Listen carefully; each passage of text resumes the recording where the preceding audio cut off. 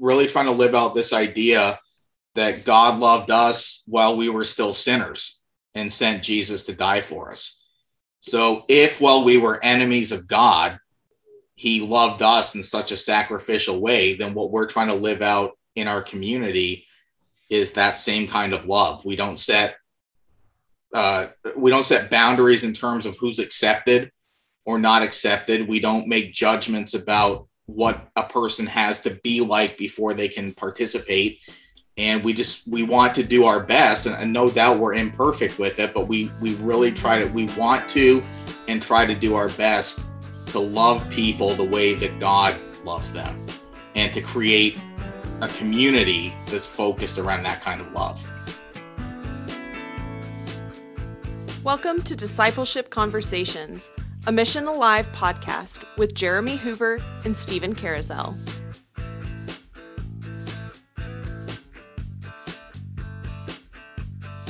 Welcome, friends, to another episode of Discipleship Conversations. I'm normally here with Jeremy Hoover, but this time Jeremy Hoover is the interviewee. So in this conversation, I have a guest podcast host, Lisa Vance. Hi, Lisa. How are you doing?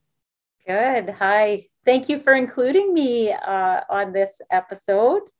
You had interviewed Kevin and I a few weeks back, and so I've enjoyed getting to talk to Jeremy and Devin. I met them a couple of years ago when they first were looking at doing church planting. And so this has been a really, really nice time to catch up with them and to hear what God's been doing in their lives. Yeah, that's been really good. I met you in that conversation with you and Kevin.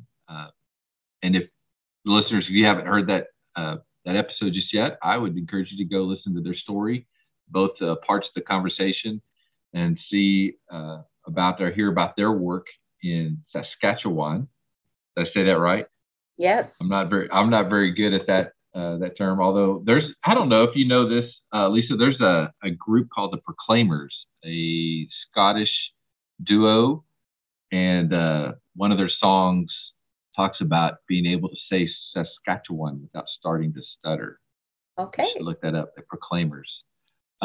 Anyway, so Lisa, somewhere in that episode, I think probably off mic or in between the two parts of the conversation, knew that we were going to be interviewing Jeremy soon. And I think, and Jeremy confirms this, that she said she wanted to be part of that. Lisa, you're not so convinced that you actually volunteered for that, are you? You know, I don't recall all the details, so I'm just so thankful you invited me along. I've really enjoyed it. Well, I'd say you did a good job as we talked to part one, and I appreciate your part in that. And part of that is just, as you said, Jeremy and Devin from working with them, and I think they'll talk somewhere in either this conversation or the next one about how they met y'all. And I think it is this first part right here where they met y'all with in part of the Mission Alive training. Yeah, and it's exciting too to me to think about. We're both in Canada, so we have that in common. 2 Mission Alive church plants in Canada. Yeah, I think that's really cool, which and Jeremy refers to in this episode as well, or maybe the next the conversation part 2, but also with the conversation with Kevin and you. That brings together Mission Alive Canada as an organization to work with getting other churches planted in Canada. So as we talk through in this first part of the conversation, what stood out to you from it? It was great to listen to specifically their journey in coming to the idea of church planting, and specifically church planting in Eastern Canada. So it wasn't just a quick decision for them. You'll hear in their story how God worked through their situation. And I found that very fascinating and very, confirming that God was persistent with them. that's something that stood out with me as well. Just the intriguing way God brings people to the church plant. I think a lot of the stories we've heard, they're all different. They're all special in a particular way. It's not a linear process. It has things that bring you around to rethink things that you thought you had declined before. So yeah, I like that story as well. The thing that stood out to me was the name of their church, Love First Church. I know that comes a bit from a supporting church in North Atlanta, but it has a message, and I like the way they talk about the message and the way it comes across to the neighbors that they have, the people that they're serving, as a way of invitation into the ministry. So with that, let's get to the interviews. We're here with Jeremy and Devin Hoover, and Lisa and I will be talking to them. Jeremy, you're on the other side of the mic this time, and I'm not sure how you feel about that. You want to speak just a little bit how it feels being interviewed instead of being the interviewer? Yeah, it's a little bit different, but I've been looking forward to it. We've had some really good conversations at this point that I was a part of helping to interview, and I'm looking forward to being on the other side here and getting to share our story. All right, and that's really good. It's also good to have Devin with us. First time I've seen her, talk to her, and glad to have you, Devin. Why don't just the two of us just start us off by telling us a little bit about who you are, where you live, what you like to do? Yeah. Jeremy and Devin, we've got 2 kids. You guys have heard a little bit about them as we were trying to get started here with the actual interview. A son, Abbott, and a daughter, Isabel. And we've lived in Sarnia, Ontario now for just over 2 years. And we moved here in July of 2019 to begin the Love First Church. And our work is, I'll get to that coming up here. But in terms of hobbies, we like to spend a lot of time outside, in our backyard, on our deck, but also out for hikes when we can get out for them. We go to the beach a lot. There's a really nice beach here in Sarnia on Lake Huron, and we do that quite a bit. What would you add? Yep, just spending time as a family together outdoors. We have a new puppy, so getting her lots of exercise is important. Mm-hmm. And we've been homeschooling since we moved here. So just exploring different things, different field trips, and since we're living in a new area, just getting to know our area better. Very good. So you moved to Sarnia specifically to plant a church. Y'all were in other places before this. Yeah. Tell us about that move and what you're doing there in Sarnia. Yeah, I had worked with traditional brick and mortar churches for 15-ish years, for the previous 12 or 13 years as the preacher in medium, smallish churches in Michigan. And I enjoyed the work and felt like I was gifted for it, but I was often frustrated that we couldn't capture a missional imagination in the churches that we were with. Evangelism and outreach were given lip service, but we weren't really serious about them. And it was difficult to get people thinking outside of what they were used to when they would come to church. And so I had known Todd Vogt for several years, and we talked probably once a quarter or so. And one of those times he said to me, "Hey, by the way, I've got this thing that's on my desk about a possible church plant in Sarnia." And I said, "Okay, send it my way and I'll take a look at it." And he sent it, and I looked it over and shared it with Devin. And at the time we had a couple of other things possibly going on. And I don't think either of us connected with it at first, and we had to go and check out these other opportunities, and just didn't feel called to them. And probably about a year later, Todd, again in a conversation, said, "By the way, that Sarnia thing's still on my desk." And I said, "Well, send it over again and we'll take a look." And even though it was exactly the same document, that second time through, it felt like a brand new thing. And we were really captivated by the potential with it, and talked to Todd some, and he connected us with the North Atlanta Church of Christ, who had been spending summers in Sarnia for about 10 years, investing for a week or two at a time, running summer camps for the kids on a street called Kathleen Avenue. Kathleen Avenue is primarily that area is county-owned, government-subsidized housing. And so North Atlanta was investing in that community, and they wanted to invest further by sending a church planter in who could serve the people there. And so Todd connected us with them, and we came up in the fall of 2018 to do a survey visit with Todd and a couple members from the North Atlanta Church and our family. And we toured the city. We talked about the mission. We went to Kathleen Avenue. We loved it.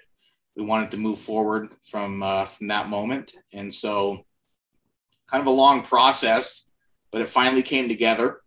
And we moved in 2019 to work in Sarnia, primarily with folks on Kathleen Avenue. We were also hopeful of planting new churches in cities throughout southwestern Ontario. And while that's still part of the vision and the mandate, it got frustrated quite a bit by the COVID-19 pandemic, of course, with all of the lockdowns and things that happened in Ontario. But the church plant is so far primarily on Kathleen. We work with the folks down there. We do different things. We've done summer kids camps the last 2 summers. We gather with some of the adults for a Bible study. We're starting this fall upcoming here a Sunday evening dinner church. And we're pretty excited about what we've been able to do and what we're hopeful to yet do. That's really good. So your primary work is with kids or adults, or the whole family unit, or just whoever shows up? How do you reach out in that neighborhood? Yeah, it's been difficult, and Devin might have more to say about this, but a lot of it's been contextual. I think initially, when we first came, some things happened that set the tone for what we were able to do. Kind of the cat got out of the bag, so to speak, and folks were being told that I'm here to be their pastor. I'm here to start a church for them, which it was a positive and a negative. It was a positive in the sense that we were able to do some early things, some early church services in the field on Kathleen Avenue, some early Bible studies, and folks came out because I think there was a lot of excitement about what does this mean? But then we also came to learn that the people on Kathleen had not asked for a church and didn't feel compelled to participate in one that they hadn't asked for.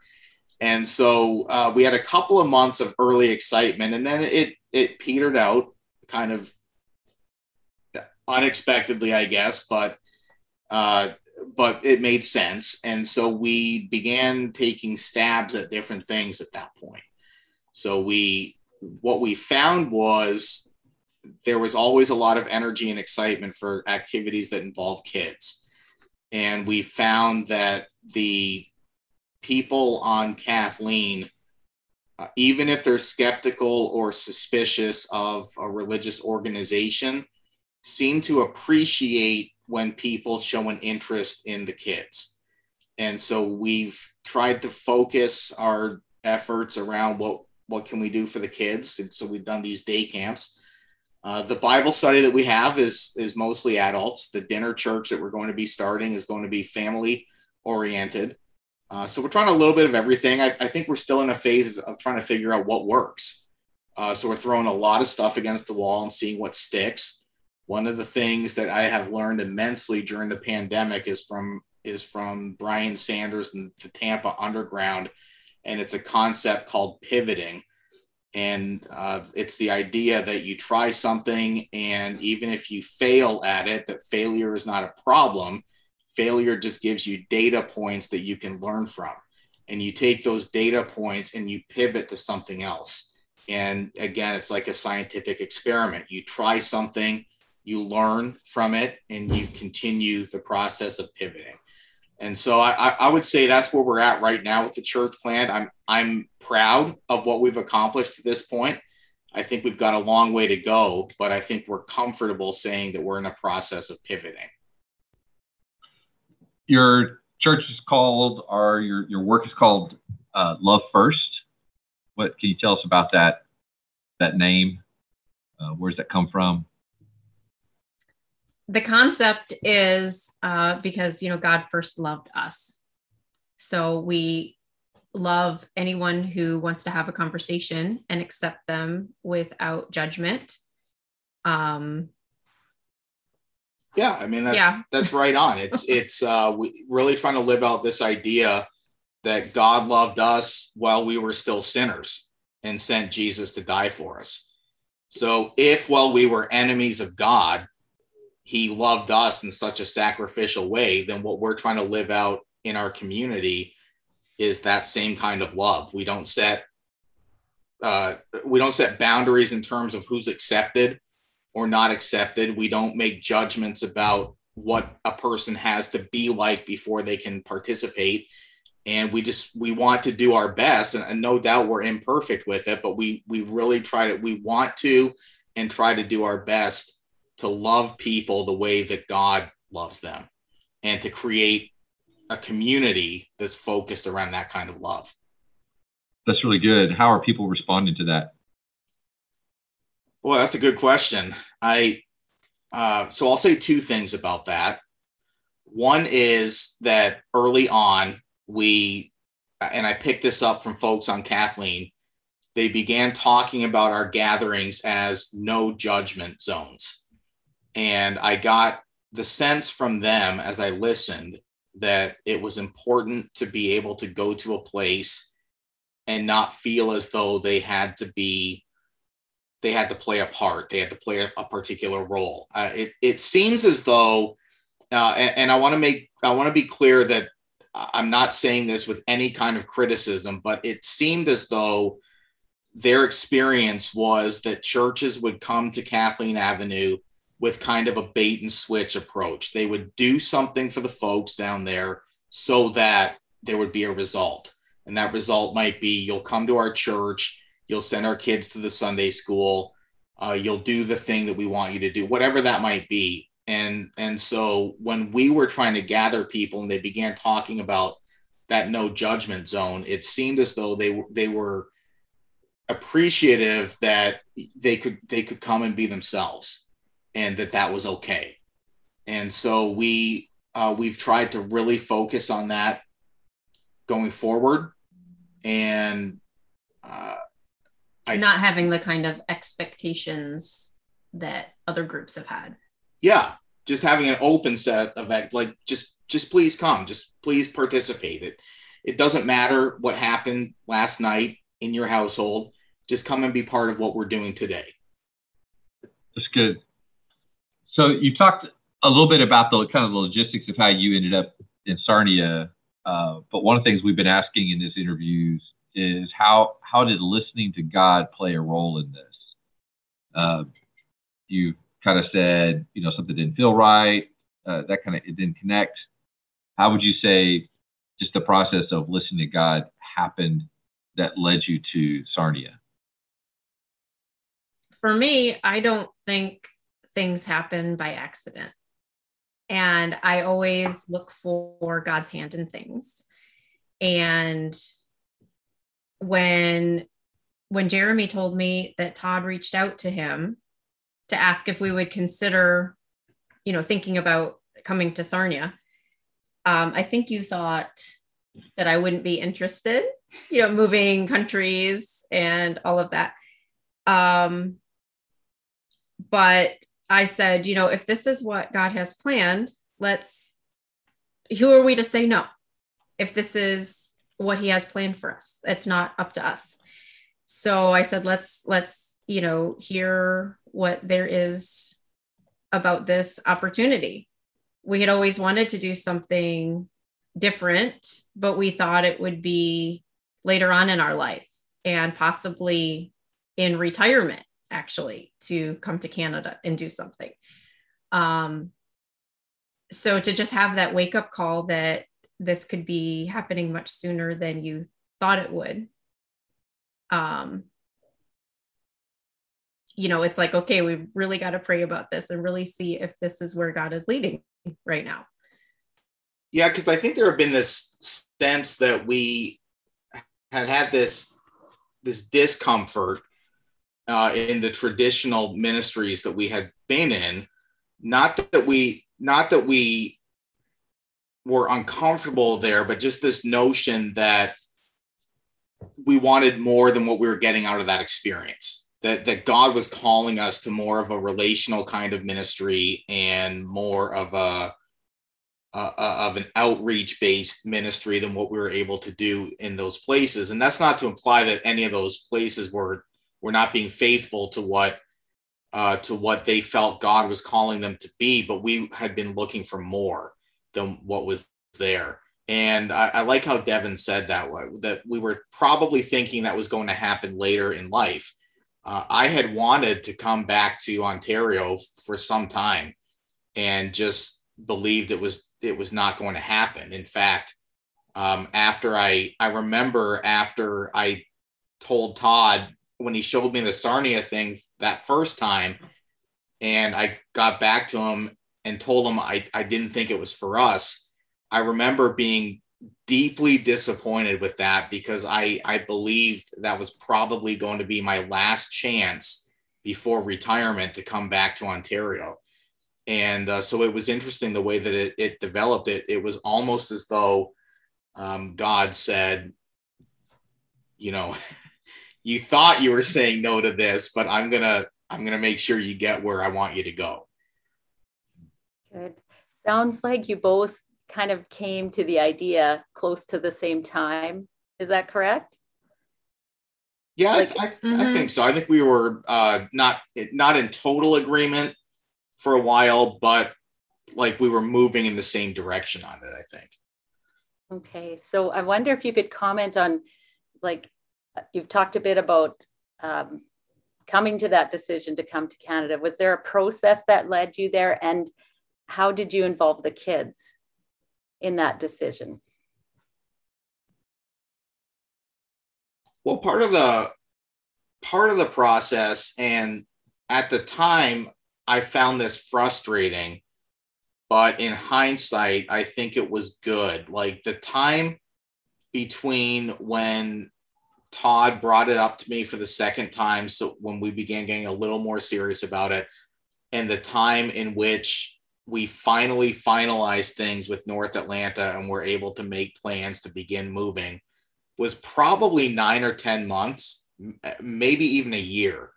And so there were a couple of months in between our first meeting with folks from North Atlanta until we did that survey trip in Sarnia. And then many, many months passed where there were more conversations, and then a couple months would go by where we wouldn't hear anything. And Todd would keep me motivated there as I was getting antsy about not hearing things. And so I think in hindsight, that was good because it gave both of us space to really think it through, really pray about it, really talk about, are we going to do this, really dream about what could be. And so that we didn't feel rushed. It wasn't anything that we had to decide in just 2 or 3 weeks whether we were going to do this. And so I think that it gave us space to talk and to listen to God individually, and then share what we were learning together. And I don't know. I mean, we struggled with how to involve the kids, and I know you'll have more to say about this, but because they were young, and we were fearful about if we talked too much about it, what they might say at church before we were ready for folks to hear. And so, why don't you share a little more about our process with the kids? Well, we didn't tell them till we made the decision. And remind me, how old were they at the time when all this was happening? So Abbott would have been 8 and 5, like, 8 and 6. Yeah. So too young to keep a secret, right? And where we lived before, we were right around the 2-hour mark from driving distance from his folks and from my dad. So it were the same distance here. So we figured that was going to be really easy for them to understand. We're not going to be any further away from your grandparents and friends, so we can come back and visit. And, because we're literally right over the Michigan border where we're at right now.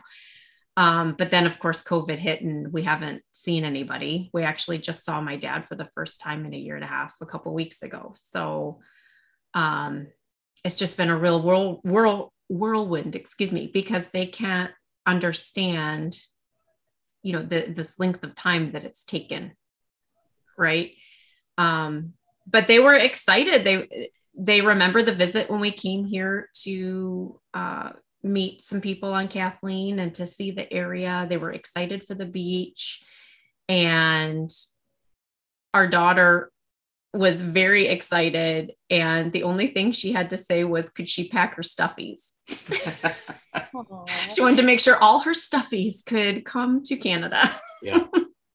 Yeah, they were sad that they would be leaving behind friends, but it felt good to us that they were very open to it, and they've done very well here, I think, since we have moved.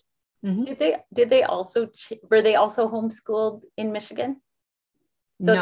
that was another change for them. They changed countries and they changed how they schooled. I always wanted to homeschool, but when our son was old enough to start school, our daughter was, climbing the walls and getting into everything. So I didn't figure it was a good time to try that. And then we moved, and Abbott he ended up falling off his bike over the handlebars and had a major concussion. So we were coming back from a training trip with the Birchfields and turned my phone on when our plane landed, and it's my dad, so we're we have to go to the hospital 2 nights in peds ICU with a major concussion. And that was our deciding factor to homeschool, because school was starting in just a couple of days from when that happened. Yeah. And he was having headaches and some issues with that. So we figured it was best to keep them home, at least that in the beginning, so that he wouldn't get behind. And then it ended up being a blessing in disguise, because they would have had to meet a lot of people, get used to a new school system, and then be pulled home again and had to do virtual. So we've just been about because the school's closed. Yeah, because of COVID. Yeah. So because we were already homeschooling, we just, it was just a consistent school year for us. Right. Great. So with you guys spending a lot of time together, now how is everybody in the family involved in the church plant? Yeah, I think that's been helpful, because it's let us, I've really appreciated it, because everything that we've done for the most part has been family oriented. It's been very different than when I would go off to an office for 8 days or 8 hours a day or so. Not 8 days in a row, but 8 hours a day or so. And I'd have appointments and meetings with different people. And then I'd come home, and if the kids were up the walls after school, then Devin was stressed as soon as I came home, and we had to worry about getting dinner together. This has been nice because in the middle of the afternoon, if we're going to go and have a meet some people at the park, the whole family can go. I've been able to take Abbott with me, our son, from time to time when I've met with other men to do different things. So he's able to tag along and see what I do. It's families on Kathleen Avenue have gotten to meet us as a family instead of just Jeremy being down there, or instead of just Devin going down because one of us has had to stay home for different reasons. So it's been good. I think it's and again, it's nothing that we planned. It's just circumstances led us to decide to do the homeschooling, and then we've been able to find a lot of benefit for the church plant in ways that have allowed us to be a family on ministry and not just Jeremy doing ministry. That's awesome. Yeah, and it's not just it's not a job, it's not something that you go to. Like, this is what our family does. Yeah, that's really good. That's awesome. Good.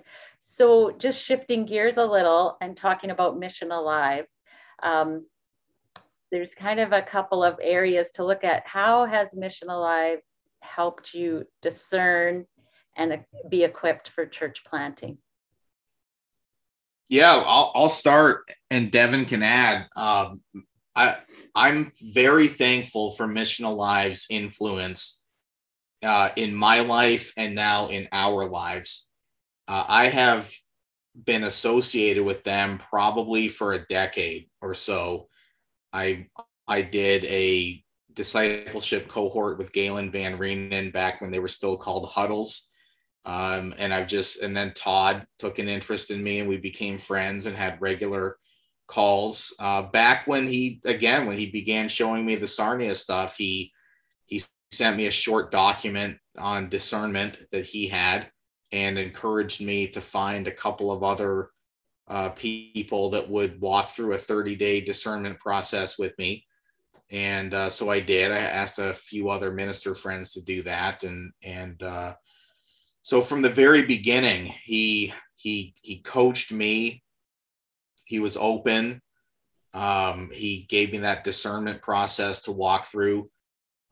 Mission Alive facilitated the relationship between us and North Atlanta. They helped North Atlanta walk through different phases of what it means to think about church planting and hire a church planter. They did our assessment, of course, that's where we met you, Lisa. We went to Regina for that assessment retreat.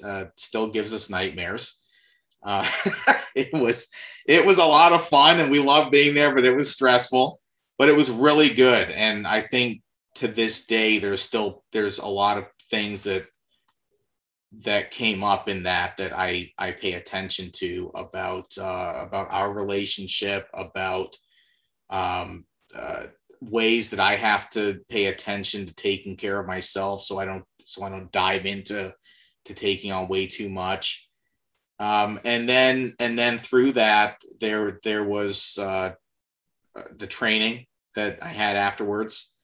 And I've just come upon completing the 2 years of coaching that was part of the initial agreement with Mission Alive. And so they've been partners. It's not been me feeling like, they're interfering in what I'm doing or they're asking too much. It's been a true partnership, and I'm really appreciative and thankful for what they've done for us. Yeah, the support has been really great. And, the friendships that we're developing through the people like Todd that we're in connection with. And I think, going back to the assessment retreat, my word for that was intense. There's no preparation for what we experienced, but yet it was so good to dig deep in yourself and in your relationship to prep you for this kind of ministry.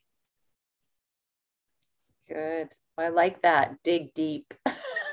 A deep dive. Mm-hmm. Okay, good. And is there anything you wanted to comment about, now as you've been there a couple of years, the process of how they're helping you now, Mission Alive? Are there any resources that they're, in this ongoing phase that they're assisting you with? Yeah, I did coaching with Steve Schaefer for 2 years, and that was really helpful. And in fact, it's going to be ongoing. I just need to set up a new plan with him for that. Steve's a tremendous coach who's helped me clarify my thinking. He's helped me clarify what I'm learning as I talk to people, and to make plans based on all of that. He's encouraged me when I felt discouraged by different things. I continue to talk to Todd fairly regularly. I'm excited about kind of the next phase, I think, that's coming up, which involves, we talked, I think, a little bit about this when we interviewed you and Kevin, but about Mission Alive Canada. Now that Mission Alive has sponsored 2 church plants in Canada, Todd wanted to expand Mission Alive's reach. And so he's looked to Kevin to help lead Mission Alive Canada, and I'm involved in that. And so I'm excited about seeing where that goes and continuing our relationship with Mission Alive. Devin's been involved a little bit with Candace's Mission Alive project for business women. I can't remember what that was called. I believe it's Mission 813. So we've had a couple calls. She's been trying to do quarterly Zoom calls where I was the first church planter that was interviewed on the first one, which was last November. And then we had one a few months ago. And it's for women business owners who want to get more involved in missions and how they can help. And their goal is to raise a certain amount of money through their, donating through their businesses to Mission Alive to help support church planters. That's really interesting. It's just I'd seen that in their newsletter as well, that Candace had looked at that, and kind of getting the voice of some of the women and their experiences it sounds really great that you've contributed to that. We've been talking with Jeremy and Devin Hoover in part 1 of our conversation with them. Thank you so much for just sharing a bit of your journey, where you are, your journey there, and how that's been going.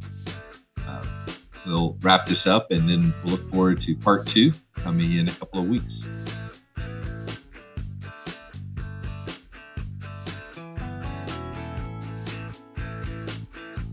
Thanks for listening to this discipleship conversation. We invite you to share this episode and tune in next time for another conversation. We also invite you to subscribe and rate the podcast through your favorite podcast app. We'd love to hear from you. Send your comments and questions to media@missionalive.org. Check out the episode show notes and learn more about the podcast and other Mission Alive media resources at missionalive.org/media. Intro and outro music is by audionautics.com. Mission Alive works to bring about the holistic transformation of marginalized communities through starting and renewing innovative churches that address the most challenging issues faced by their neighbors.